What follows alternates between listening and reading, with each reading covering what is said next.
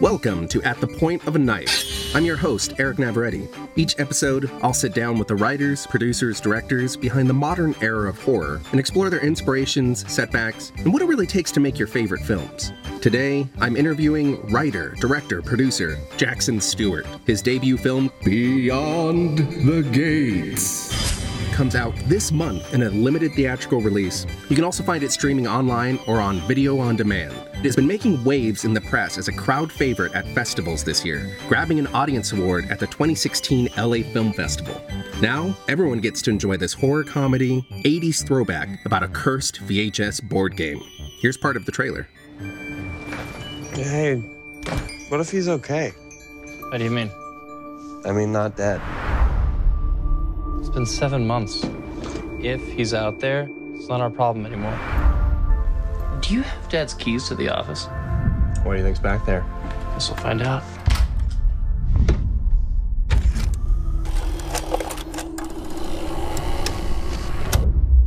Welcome, curious viewers. Obtaining the 4 keys allows passage beyond the gates. Only there can your father's soul be saved. Where did you say you found this again? Maybe you need to take a break from this for a while. I'm not gonna stop until we find Dad. And I suggest you play the game. Where the hell did this come from? Find your father. Take the final key and become one with your new reality. Today, I have Jackson Stewart here. He is the director of Beyond the Gates, which is premiering this month on the 9th. How you doing? Next month. Oh, I guess when it airs, that'll be the 9th. Yeah, so. Let me do that one more time. No, it's fine. I thought it was funny. I kind of liked it. Let's hop into it. I guess I just want to know a little bit more about you. What is your background? How did you get started in filmmaking in general? It was sort of a circuitous path, but I mean, basically, I had been writing for a very long time, and initially I was more interested in writing novels and that type of thing. And, I started when I was 14 and then had done it pretty much every day up till, I was in my early 20s, I guess. And at a certain point, I met Paul Solid, who was a director. He did this movie called Grace that went to Sundance that Adam Green produced and did pretty well. But basically, I met him. He said, "Hey, it seems like you're way more into movies than you are writing books. Why don't you give that a crack?" And then I started writing scripts, took some classes, and within a year of that, I had my first writing gig, and then I was like, wow, this is really easy. And then basically didn't have any work after that for another 5 years or so. But it was just a very kind of like twisty, turny path. But, at a certain point, I just, I sold a story to Supernatural when I was working on that show as an assistant. And then I'd written something for the Sci-Fi Channel and a handful of other odd freelance projects. And eventually I decided to take a crack at directing, did, a bunch of shorts. And then 3 years later, I have a feature, and that's kind of it. But, there's a lot of, kind of trials and tribulations in between there where, I had to go and put the financing together for this movie, which was difficult. And, there was a lot of other things I had that came very close to happening that didn't. And, it was just, there's a whole kind of dance you have to do with this stuff. And in order to get anything made, and then, eventually something will, but it's definitely an odd path to go down. What do you think it was about this project that got that financing in place? What called out to people? It was a combination of things. I mean, mainly, the thing that attracted me to it was that it was Steve Scarlatta, my co-writer. We met, and he said, I've always wanted to do a movie about a VCR board game that leads to another dimension. And as soon as I heard that, I thought that was I was like, that idea is brilliant. I was like, we have to do that. And I felt like it would be the type of thing that would appeal to me and, like 20 other people and no one else. But, it ended up being, he was one of the producers of Jodorowsky's Dune. And so there was a lot of heat around that movie at the time. It was on the Oscar shortlist. And so I was able to approach a bunch of different wealthy people and basically say, hey, I have this much money for this project. We need this much more. Will you come in for this amount? And pretty much all of them said yes. And it was, it was wildly varying amounts between each of them. But, it became a lot more doable just because there was so much sort of clout around that movie at the time. And, it's just weird though, because it's like you have to call these people and convince them you're going to make them their money back and a profit. And if you can't do that, they're going to immediately smell it. And there's kind of nothing you can do about it. So, you sort of need to have enough confidence in your project. Just sort of my rule of thumb is like, if I'm not so into it to the point where I'd like put my own money in, then it's probably not worth doing. You've heard this idea from Steven, right? Yes. You think that this is a great idea, a VHS that opens a gateway to another place. Yeah. Well, the other thing too was it was about a VCR board game, and there was such like a level of specificity about that I hadn't seen anyone else do, and it was such like a no-brainer idea. I mean, my sort of gaming background I to be perfectly honest, didn't really play a lot of those games when I was growing up. Once we started writing this, I researched them very thoroughly and found everything I could, and played like the Nightmare series and the RoboCop VCR game and a bunch of stuff. But I was more from like the Nintendo Entertainment System type of stuff. Like that was more appealing to me. Castlevania 2 Simon's Quest was another one where I'm not sure what it is about that game. I think it was one of the first horror games I've ever played, but there's something about like the hints were just so confusing, which I actually used a lot of that in Beyond the Gates, where I wanted her hints to be kind of reflective of the townspeople's hints in Castlevania 2, where you listen to it and you kind of have like no clue what they're talking about, but in retrospect you'd be able to figure it out. So just obscure enough where you don't immediately figure out what it's going to be, but it's also like you are able to figure it out too if you put enough thought into it. Setting this thing at a video store when physical media seems to be going away and all of that, and just having grown up working in a video store and having it be like a connection to these 80s supernatural movies that I grew up loving, it felt like the perfect fit for me. I couldn't get it out of my head once he told me it. I mean, you said a minute ago, when he pitched the idea, it sounded like you and maybe 20 of your friends would be really into it. Yeah. At what point, when you were working on the outline or you're working on the script, at what point did you realize, like, no, this is actually something that an investor would find interesting and that would find a larger audience? Was there like something that just really hooked you? No, I mean honestly, with investors, most of them never read the script, and it was really saying like I would tell them it's about a VCR board game, and they'd be like, what is that? And they'd have no clue. And at a certain point, I pitched it to someone, and they were like, it sounds like it's just a horror Jumanji, and so I just call people and say, look, it's like a horror version of Jumanji. And then they'd be like, oh, okay, I get that. And then, soon after that, they would sign over their money. So it was a very odd thing, because it's just like there was no one really had any frame of reference for that. It's gotten some like good buzz, which is nice, but I'm really surprised that there's this contingency of people out here that actually knew about those games and stuff, because I was familiar with them. It just seemed like it wouldn't really appeal to anyone other than me and like Steve and a couple other people.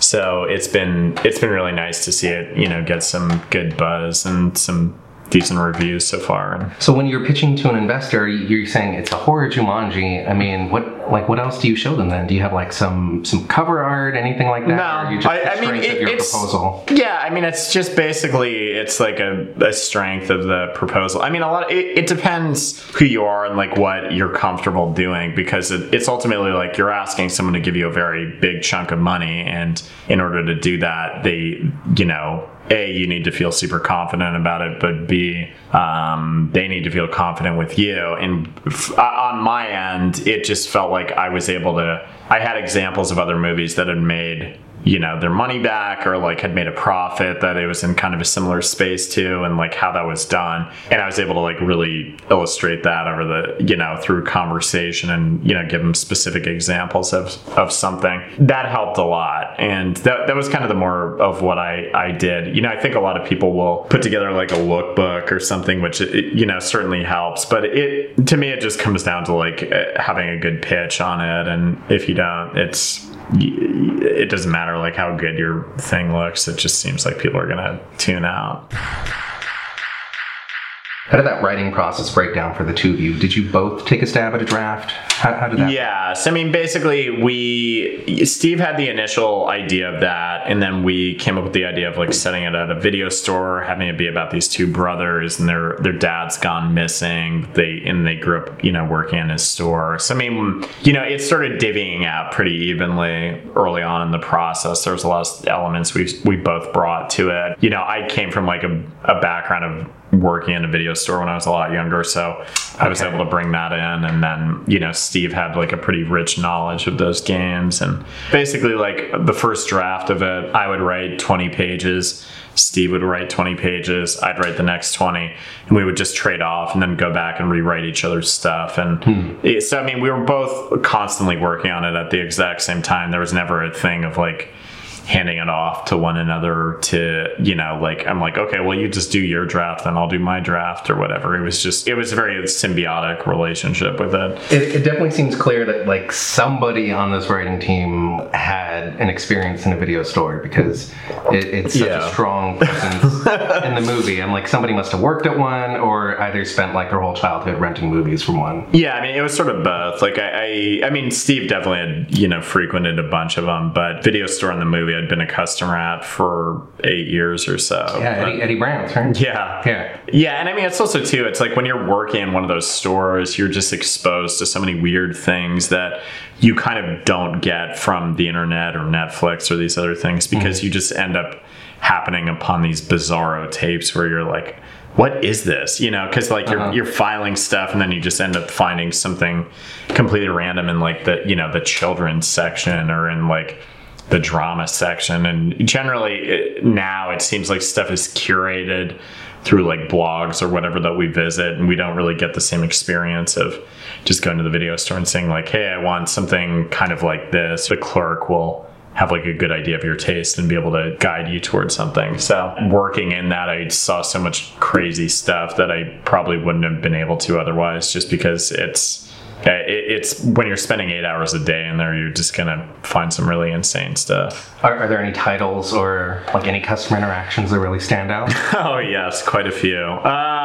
The weirdest movie I think we found was called Creating Rem Lazar, which is it's like a children's superhero movie. I mean, and it's for like 3-year-olds basically, but it is just bizarre, and it's completely ludicrous. One of the guys, the lead guy in it, ended up being in the Brothers McMullen way later on. He's like one of the leads in that, but it's like a musical, and it's just absolutely terrible. But we were so into watching it because it's super funny. I mean, kind of accidentally. Like, I don't think they intended it to be hysterical. There was like a Ninja Turtles like music video that went on for probably like 45 minutes, and all the songs were pizza related, and they looked and they looked terrible in it. I mean, it looks was it like live action, or it was live action, and it'll just be them at, you know, like a carousel or some random thing, and it was really poorly done, but it ended up being really funny. And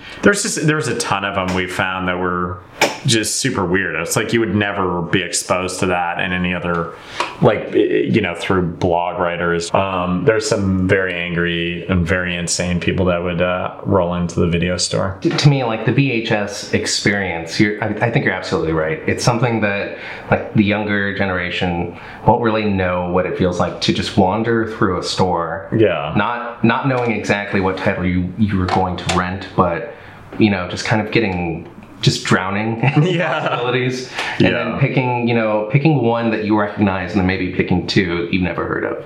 Oh, for sure. Yeah. What do you think it is about the VHS as like an icon that seems to call to people? Because I feel like there's a throwback movement going on to the 80s, to that sensibility, and also, marketing movies as like a VHS collectible. Like, there's a few people like that. What do you think calls to people about this? I mean, to me, it seems like probably the most obvious answer is most of our favorite movies we watched on VHS for the first time. And so it's like, I don't think if your favorite movie is Taxi Driver or something like that, chances are you probably didn't watch it on the big screen because we're all, too young for that. And unless you caught it at like a midnight movie or something, you probably saw it on VHS for the first time. So I think it's like most of us just got exposed to our favorite films that way. And maybe for DVD or something for younger people, but it's just, there's something about that. It's like you had to like go and rewind the tape. There was like a whole ritual around it, like going and renting a tape from the store where it's like, okay, you go in Friday night,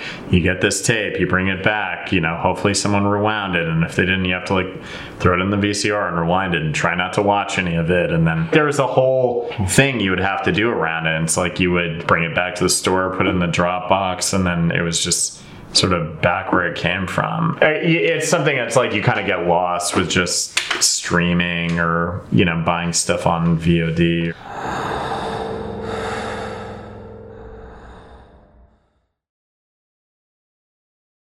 I do feel like the relationship that people have with movies and with media right now has definitely changed because of, like you were just saying a moment ago, streaming, video on demand, all of that. There really is something different about like holding the thing in your hand and realizing that as an object, that people put time into making this thing. For sure. And it takes time for you even to watch it. Like you were saying, you had to rewind it. I had like, one of those novelty VHS rewinders. Yeah. Shaped like a car, Yeah. It takes time to, to put that thing on. Do you feel the same way? Do you feel like people's relationship with what they're watching has changed? Because it almost feels disposable now that it's... Oh, I mean, it's completely disposable because it's like there's so much stuff out there that I think people don't... it's like you can watch anything you want at this point, and there used to just be there was more of a sense of I only have these 2 movies for the weekend or whatever. I think it put a lot more importance on each of those, and now it's like if you have a computer, you can pretty much gain access to anything you want, and so there's hundreds of thousands and honestly probably millions of things to choose from. YouTube, or really just an endless supply of things to view. So, I don't think there's quite the same. There's not quite as much emphasis on certain movies as there used to be. And I think a lot of stuff probably couldn't get made at this point for better and worse. Like I think there's a ton of probably like really bad movies that would not be made now. And but also I think there's probably a lot of really good movies that also probably wouldn't be made now. So it's just everything's in sort of like a weird state where maybe in 10 years everything's just going to be on Netflix, and that's going to be the only way to make like a $15 million movie or something. But I don't know. It's a fascinating time. Can we talk a little bit about your main cast? It seems like you've worked with a majority of them at one point or another. Yeah. What is it about these people that you enjoy so much that you want to keep bringing them back for more projects? I mean, it's one of these things, like if you just, it's sort of like both in front of and behind the camera, like Graham Skipper, Chase Williamson, Brea Grant, and, Barbara Crampton and Jesse Merlin and, Matt Mercer. Like all of them they're just wonderful people, and they're all really good actors. But my editor, Josh Ethier, he's cut a bunch of shorts for me, and my DP, Brian Sells, shot most of my stuff. And it just, you end up just you're so on the same page as these people, and they really get what you're trying to do, that you don't need to play catch up or worry about any variables with working with like a new person, because a lot of times it's like you take a bit of a gamble with any new person you work with, and it may work out or it may not, and they might have a different idea about something, and you don't really know where their headspace is going to be at. So once you have your set team and they do a good job for you, you really don't want to let them go, and they become very valuable to you. So, I mean, with me, I feel like I'm essentially married to all of them. It's like I wouldn't really want to do, I mean, even if it's in, you know, like a smaller capacity or whatever, I'd want to bring pretty much all of them along for whatever I did, you know. You really have like a sense of loyalty to these people once they've like gone through the whole process with you, and I just like to work with them, you know. Can you tell us just a little bit about Barbara Crampton? I mean, she's such an icon. Like, I'm always so happy to see her in a new project, and I really enjoyed her her resurgence that's been happening. Yeah, I am too. I met her through Stuart Gordon. I was working as an intern for him for a brief period, but she showed up to a performance of Reanimator the musical, and we, for some reason, we both followed each other on Twitter. I don't really know why, but we started talking, and we just became friends very quickly. And then I asked her to do a short that I was involved with, and she agreed, and then from that point we just stayed friends. We had a good time working together, and I mean it's a very surreal thing because she sort of like moved beyond like being like Barbara Crampton from Reanimator and From Beyond and Castle Freak and all these other movies where it's basically like she's just my friend at this point. Like I talk to her pretty much every day, so I mean she's very easy to work with, and tell her to say hi. I will. But yeah, she's a lot of fun, and she's also really smart too with story. Like she has a lot of strong ideas that I think a lot of other people probably wouldn't have, and she's just not shy about stuff. Like if she has an idea, she'll let you know, and sometimes it's right, sometimes it's not, but she's pretty invaluable, and it's sort of like a dream come true to be able to work with her after having grown up seeing her in all these movies. So it's cool, and I'm really thrilled that people have kind of latched on to her in recent years, and she's had this like renaissance. It's super cool, and it's very rare. Like I can't really think of too many other actresses that's happened for. Like you said, it seems really valuable. That I mean, she is a great actress, but to have somebody that understands story and can give you that feedback, and that you have a comfortable enough relationship where they can maybe feed you suggestions or point out things. Yeah, I mean, it's always like you want to surround yourself with people who care about it and want to bring their own ideas into it. And those ideas don't always work, but it's better than someone just, being like essentially a technician where you're just telling them exactly what to do. You gain a lot from the people you surround yourself with. Have you ever worked on projects where maybe people at the top weren't as open to suggestions from below? Absolutely. How do you set up your projects so that people know that that's not the case?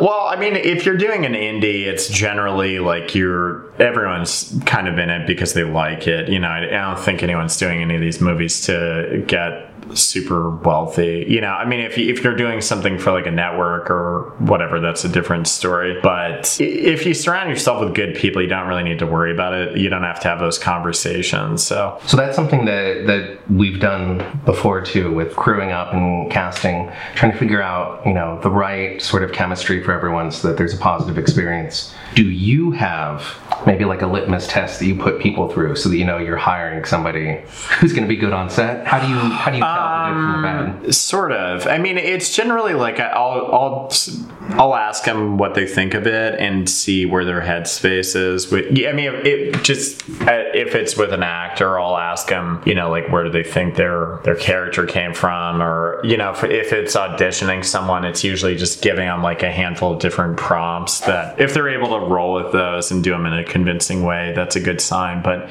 a lot of it just has to do with their own ideas about the material, because sometimes you can hand someone a script and people can interpret it in a dozen different ways, and sometimes people get it and sometimes they don't. It doesn't mean they're dumb or whatever if they're not on board with it. It just means it's like sometimes the tastes don't align, and that's kind of it. It's certainly just seeing what other people's ideas are and if they align with mine. Can you talk a little bit about Stuart Gordon?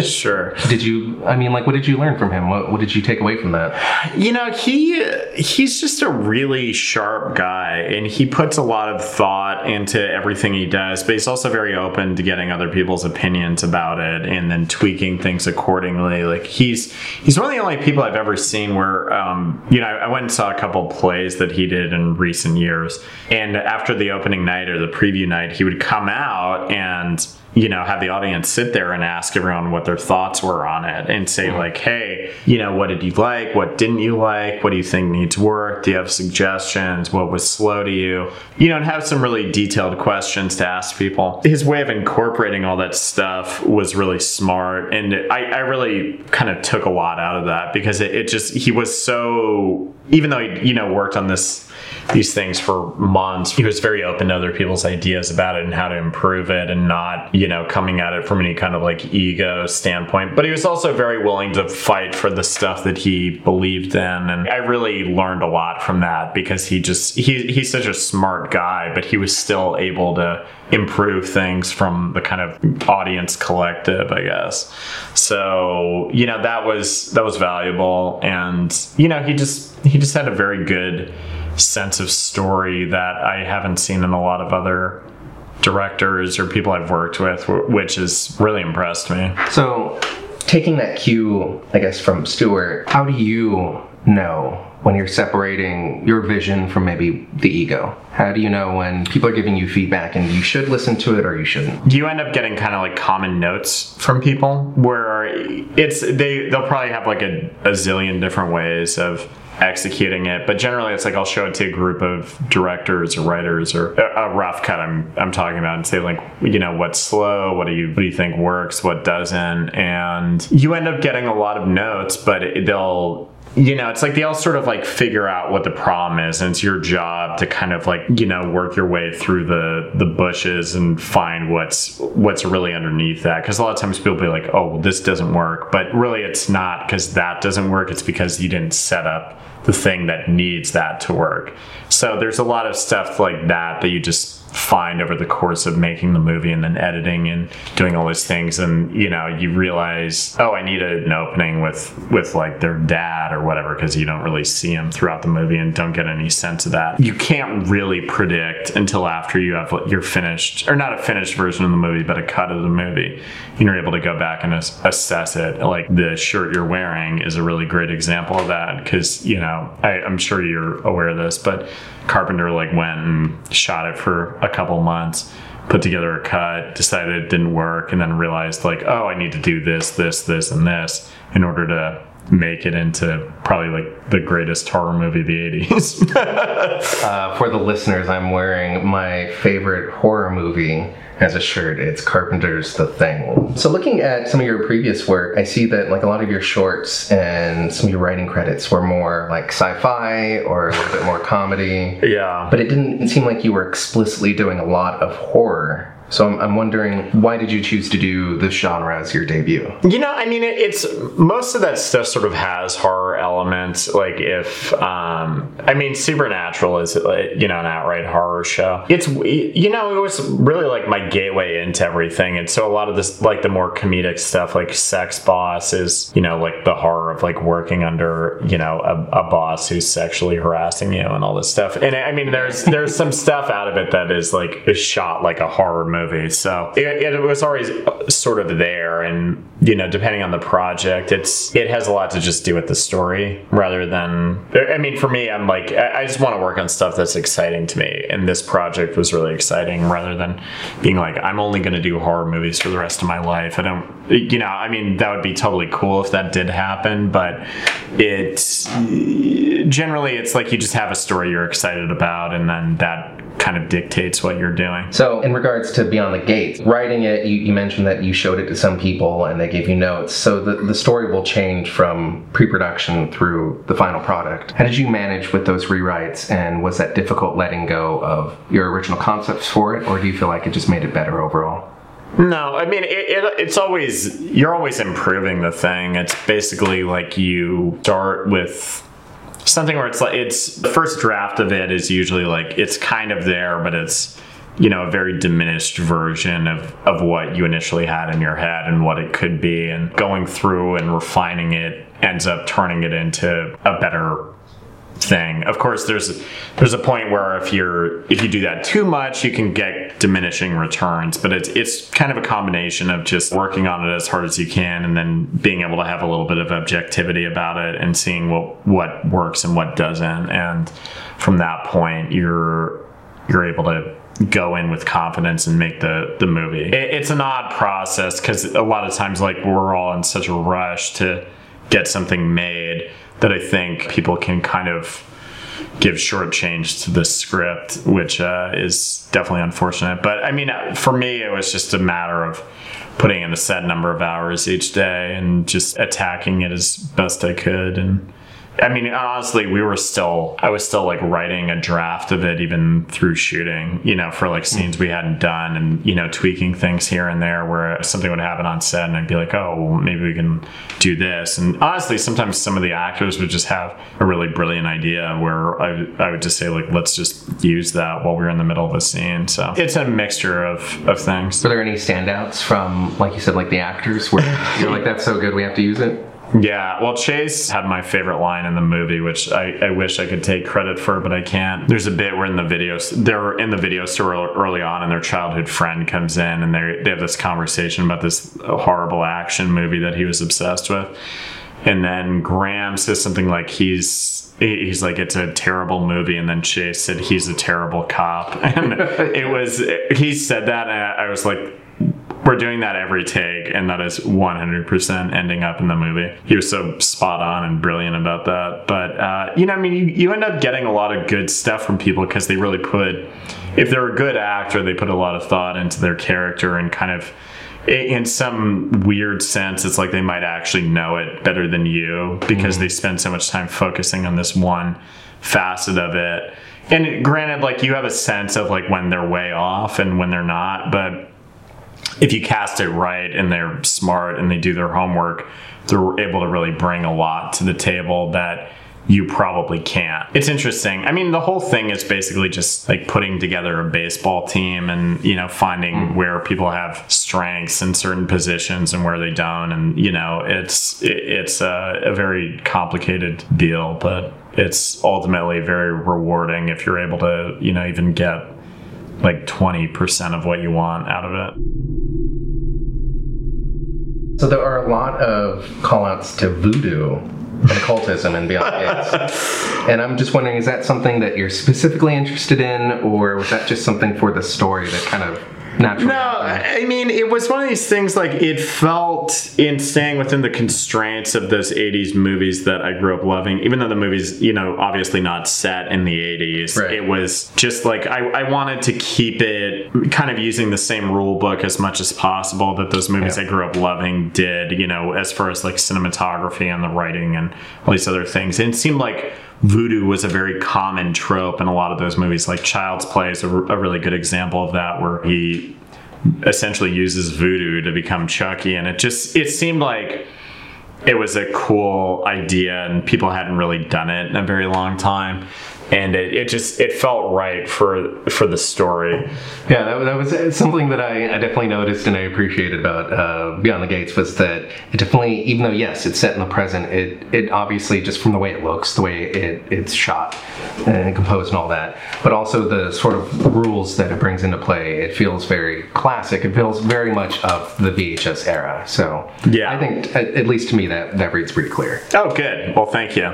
In addition to it being like a callback to the 80s, like, it definitely felt modern at the same time. Yeah, no, that definitely was, we wanted to shoot that stuff with the constraints of those movies, but like give it a slightly more modern look. I mean, we wanted to like always have it be tipping more toward the 80s than we would, any kind of like modern aesthetics. I mean, we're not using Steadicam or like really elaborate crane shots. We're pretty much on a dolly through the entirety of the movie. Mm-hmm. And that certainly helps. What are you enjoying most about the horror scene right now? I think it's really interesting to just see a lot of people's, or different directors that I admire and how they have like a sense of authorship over whatever their movies are, because there's a ton of them that I've seen them like handle specific subject matter. I'm like, only Dave Bruckner would do that. He's one of the directors of Southbound and VHS and The Signal, and he's just a super talented guy, but he has such a specific point of view and sense of authorship over his movies that he does it in a way that I haven't, like, that no one else would be able to, and it's very authentic to him. And there's a lot of these other indie horror guys I've seen that do their own thing with whatever their project is, and I think it's super cool that we're kind of able to do that. Alistair Legrand is someone I think who's done some really interesting stuff. He has a movie called Clinical that's coming out really soon, and it's basically like a 90s sort of thriller with like a really hard horror edge, kind of like Single White Female or Hand That Rocks the Cradle, and it's just done super well. And I think it comes out on Netflix in January, but it's a really good movie, and it's very true to him and how he grew up and his background. And even though it's, you know, a story about like a 40-something-year-old female psychiatrist, you very much feel his authorship over it. And I mean, for me, like, the stuff I really respond to is like, you can tell a specific director made it, rather than there's a lot of more generic stuff out there, and especially like over the past 10 years that got made where it didn't feel like there was any voice behind any of it. Mm-hmm. And that's always like a big deal breaker for me. Yeah, I think personally, I've noticed over the past maybe like 5 years that there's been a larger volume of output, right? Yeah. Going on, where movies are being made, and I'm like, I know that filmmaker, I know that director now. Yeah. You know, like you were saying, like in the aughts, there are just so many horror movies that didn't have any real voice behind them. Yeah, and you just got the sense like they were making a horror movie to get a buck. Like it was from a factory or something. Yeah, like totally. That. It's like these guys didn't have any real passion for it or whatever. And that stuff would translate because we'd all get suckered into renting it because you're like, oh, Robert Englund's in it, or, you know, Gunnar Hansen or whoever. And then you end up watching these movies and you're like, geez, this is like just some fifth-rate knockoff of whatever popular horror movie had been out at the moment. And, you know, that stuff just dates very quickly. And I also I don't think anyone ever has any sense to rewatch any of it, which is another big crime, I think. Mm-hmm. If you make a movie when no one ever wants to see it again, that's a problem.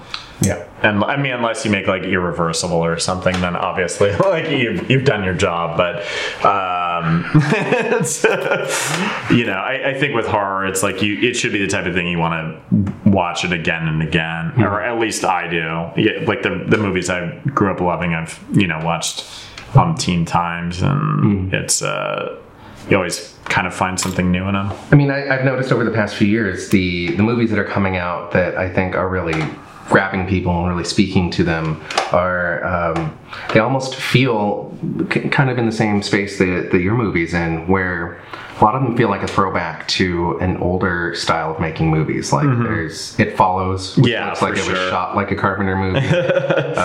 Even like the VHS people, you know, throwing back to the anthology format, shooting on camcorders too. You've got this film that's like a love letter to the VHS, like, rental scene and all that. What do you think it means that so many people are turning to this point in filmmaking and using that to make something new? I mean, it's such a sort of complicated answer, because I'm still very surprised that there's any kind of 80s resurgence like there is now.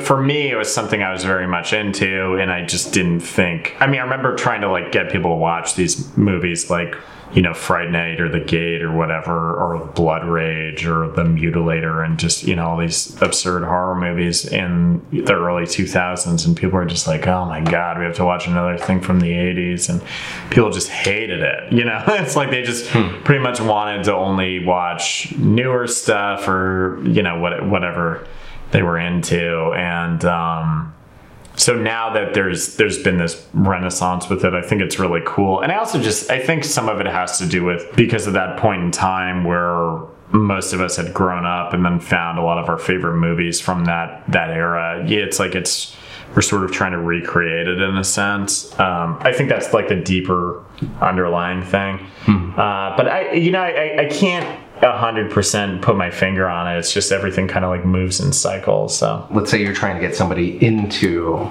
that era. Sounds like you're pretty passionate about it. What is like your top 5? These are the ones you got to watch then. It always sort of like depends on what the person's tastes are, because if they just say like, oh, I want to watch, you know, a crazy slasher movie, like I could give them some very obscure slasher movies that they could go off of. But I mean, for me, like a lot of my go-tos are The Gate. I think that's an amazing movie. Poltergeist is really cool. Fright Night's great. I'm a big fan of Nightmare on Elm Street 4, even though a lot of people hate that. I just did a screening of 4 for Halloween last month. I mean, there's some nostalgic reasons, because that was the first Nightmare movie I saw, and it was also just, it was such a, I think it's like probably, except for maybe part 3, I think it's even, I'm sure I'm going to get a lot of shit for this, but I think it's like the best directed out of any of the movies, and just, and not like from a sense of it's the strongest movie. I just think there's stuff in there that's pretty mind-blowing, like when he goes, you go through the vortex of souls at the end, where the camera's just like flipping over, and you know, there are all these arms and stuff coming out of the wall, and there's that chest of souls where everyone's coming out of Freddy. You're just like, this is insane. Like the idea, coming up with that and visualizing that as well as he did, I think is very impressive. And I think a lot of people kind of slam that movie because they don't like it as much as Dream Warriors. And I mean, it's a little bit of a step down on a script level, but not so much to the point that I think it's a bad movie. It's still pretty damn good though. Yeah, absolutely. I really like it. Yeah. And I just feel like that's a really strong entry. But I mean, as far as the other movies that I really dig, you know, there's an anthology called Nightmares that I think is really cool, and there's kind of something for everyone in that. And just as another off-the-cuff one, I love Halloween 2. A bunch of people hate that movie. For some reason, I don't know why. There's sort of like, it's sort of become popular to hate it in recent years, but I think that movie is so cool, and it's, I love the setting. I think it has so much good Halloween stuff in it. And I mean, not the movie, but like the iconography is great. It has an amazing ending, and it's just, I think that movie's really scary in a way a lot of people don't give it credit for, just because it's a follow-up to an undeniable classic. But I really dig that one. So I mean, you know, stuff like that I think would be a pretty good sense of what I'm into. What do you like to watch, or what do you turn to when you need to be inspired? I mean, it doesn't even have to be horror, but I mean, like, what do you, what's usually on your plate? Yeah, I mean, there's a handful of stuff I've always sort of like found myself coming back to, like Taxi Drivers. I probably watch that once a year. Buffalo 66 is one I've watched a zillion times. Star 80, which is this Bob Fosse movie from the 80s with Eric Roberts, where Eric Roberts is fucking incredible in that movie. I mean, it's like he should have won an Oscar for it, but it's a really, really intense, scary movie, and it's based on a true story. You know, I mean, a lot of times I'll just read and, you know, kind of, I have like a mixture of stuff I do. I'll play older games, watch movies that I grew up digging. But I mean, there's never really a question of inspiration. Sort of like whatever the project is, like what the themes of that are and what movies line up with it. That's kind of my way of seeking stuff out to be inspired by, where it's something more, if it's like a consumerism piece, you know, you go to like The Stuff or, you know, a movie like that, and you're able to find a lot in there without, I mean, hopefully you don't get into a space where you're just lifting things directly from the movie, but usually when you go back and look at it, it will hopefully inspire some of your own ideas, and that goes a long way. I mean, going back more to like the writing part of what you do you have a strategy where you've got writer's block and you need to just figure out like what to do next? No, I mean, it's generally like a thing of, I'm always sort of forcing myself to write no matter what, even if I have something I'm not super into. It's more just about like putting in a set amount of time, because generally if like you get past, you know, the 30-minute mark of like smacking your head against the wall, eventually it'll be like, okay, you kind of get in the groove of something. I don't know. I mean, there's definitely been points where I worked on stuff that I wasn't crazy about, and then over time I'd maybe like ditch those projects and start working on something new. But you just kind of, it's almost like exercising, where you kind of just need to be in the habit of doing it regularly in order to stay healthy. Because if I'm not doing it frequently, it just atrophies, and you know, you're in a worse position than when you started. So does that mean you're writing something right now? Yeah, for sure. I mean, I write every single day, Wow. like, and have been for well over a decade at this point. But yeah, I'm working on a couple new scripts, and they sort of go back and forth depending on what's moving and what isn't. So it's that's always kind of like a tricky balancing act. But yeah, I'm working on a handful of new things. Is there a piece of advice you wish somebody would have given you when you were first starting off? You know, I mean, the big one I give to people is that if you move to Los Angeles, I would just say get any job you can take, like whether that's at Starbucks or, you know, like a bookstore or whatever, and then get an internship at a production company you like, because chances are you're probably going to work there for about a month or 2 months or maybe 3 months, and then they're going to give you a job at that place. And so that's one thing I really wish I'd done when I first moved here, because instead I was like, no, I need to just get a job in like some facet of the film industry. And then I ended up working in post-production for a long time. I ended up just like working at like a VFX house and a handful of other things. But it was just one of those bits of advice I didn't really get until I kind of figured it out on my own, because I would see other people do that, and then they'd have these jobs at companies, and then those places would end up, you know, optioning scripts from them or that type of thing. So I would say if you do something, do that. It really goes a long way. And then other than that, I would just say the basic stuff that everyone else does, which is just write as much as you can, and, you know, try to be making stuff on a regular basis, and eventually you'll get good at it. You know, it's going to be a lot of trial and error, but, you know, at some point people are going to read it and be like, yeah, this is actually pretty good, and versus like, you know, I had a bunch of problems with this and that type of thing. What scares you the most? I don't know. Honestly, like, people's behavior really freaks me out now, like, especially in light of the election. Honestly, on both sides, I've found people being very appalling in their own unique ways, which I'm like, wow, this is very weirdly hypocritical. That sucks, and I think is kind of alarming. But people being in my house is a big one. Like, when you're waking up in the middle of the night and just having someone being in your room, I think there's nothing, I cannot think of there being anything scarier than that. I don't know where that came from, but that's been in my head since I was very young, and it is really, I've never been able to shake that. That's probably like the biggest one. People getting into your space and you not knowing about it. There's something very frightening about that. December 9th is the limited premiere of Beyond the Gates. What do you have planned to promote it, and what are you looking forward to the most? Well, I mean, it's coming out on VOD on that date too. So I mean, pretty much everyone has access to a VOD or iTunes or Amazon or whatever will be able to check it out at that point, which is good. But it's playing at the IFC Center in New York, and it is playing at the Arena in Los Angeles. It's playing at the Draft House in San Francisco. Barbara will be there to do a Q&A. I'll be in LA to do a Q&A probably that entire weekend for Beyond the Gates, and I think pretty much all the cast will be there, like Graham, Chase, Bria, and probably a handful of the other people. Oh, and then I should mention too, we have a Blu-ray coming out through Scream Factory in April, I think, although I don't know if I'm supposed to say that, but who cares?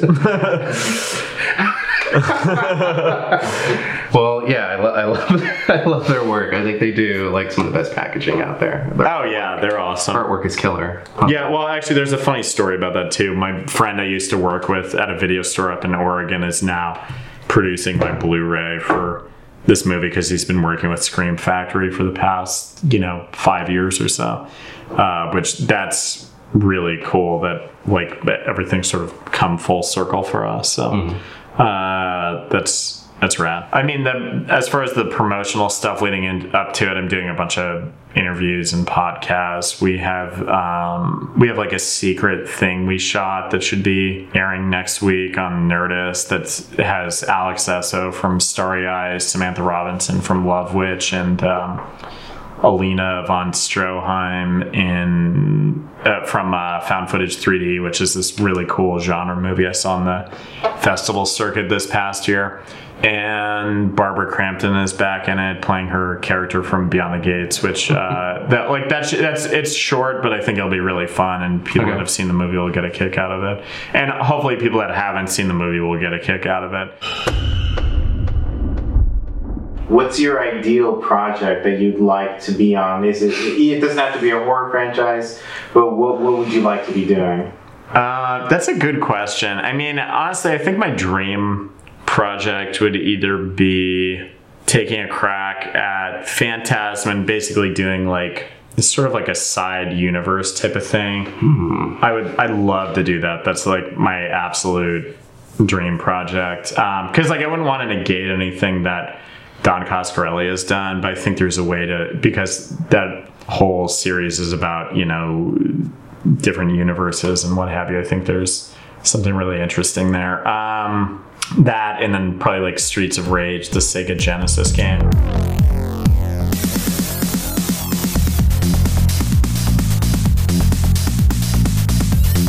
I would love to make a movie out of that. I love Streets of Rage. Oh God, why hasn't it happened yet? I'm trying to get some meetings on it because that one I think would just be it. I would kill to do that. I would like cut off one of my pinkies to do that maybe. Yeah, I think those are like the two big ones, and you know, I mean, there's like a handful of other. I honestly think Resident Evil is due for a serious like horror reboot where it's, you know, kind of like out of the action element. Like someone really needs to just go and make that like a George Romero movie. Yeah. Which is so weird that George Romero was going to make it and then wasn't able to. It's just very bizarre. Make it an actual survival horror. Yeah, exactly. First installments in the series. I mean, the thing should just be aliens set in the Night of the Living Dead universe, and like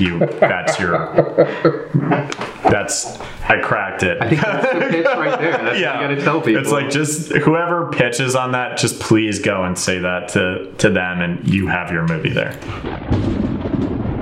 You know what that noise means. It's time for the lightning round. There are no wrong answers. All right. Just fast answers. Okay. So first thing that comes to your mind, favorite Starship captain? William Shatner. You're about to drop your first hot mixtape. What's it called? Bust a Move 2. How often do you receive tweets or messages from people who think you're a Hannah Montana character? Surprisingly never. I'm kind of disappointed about that.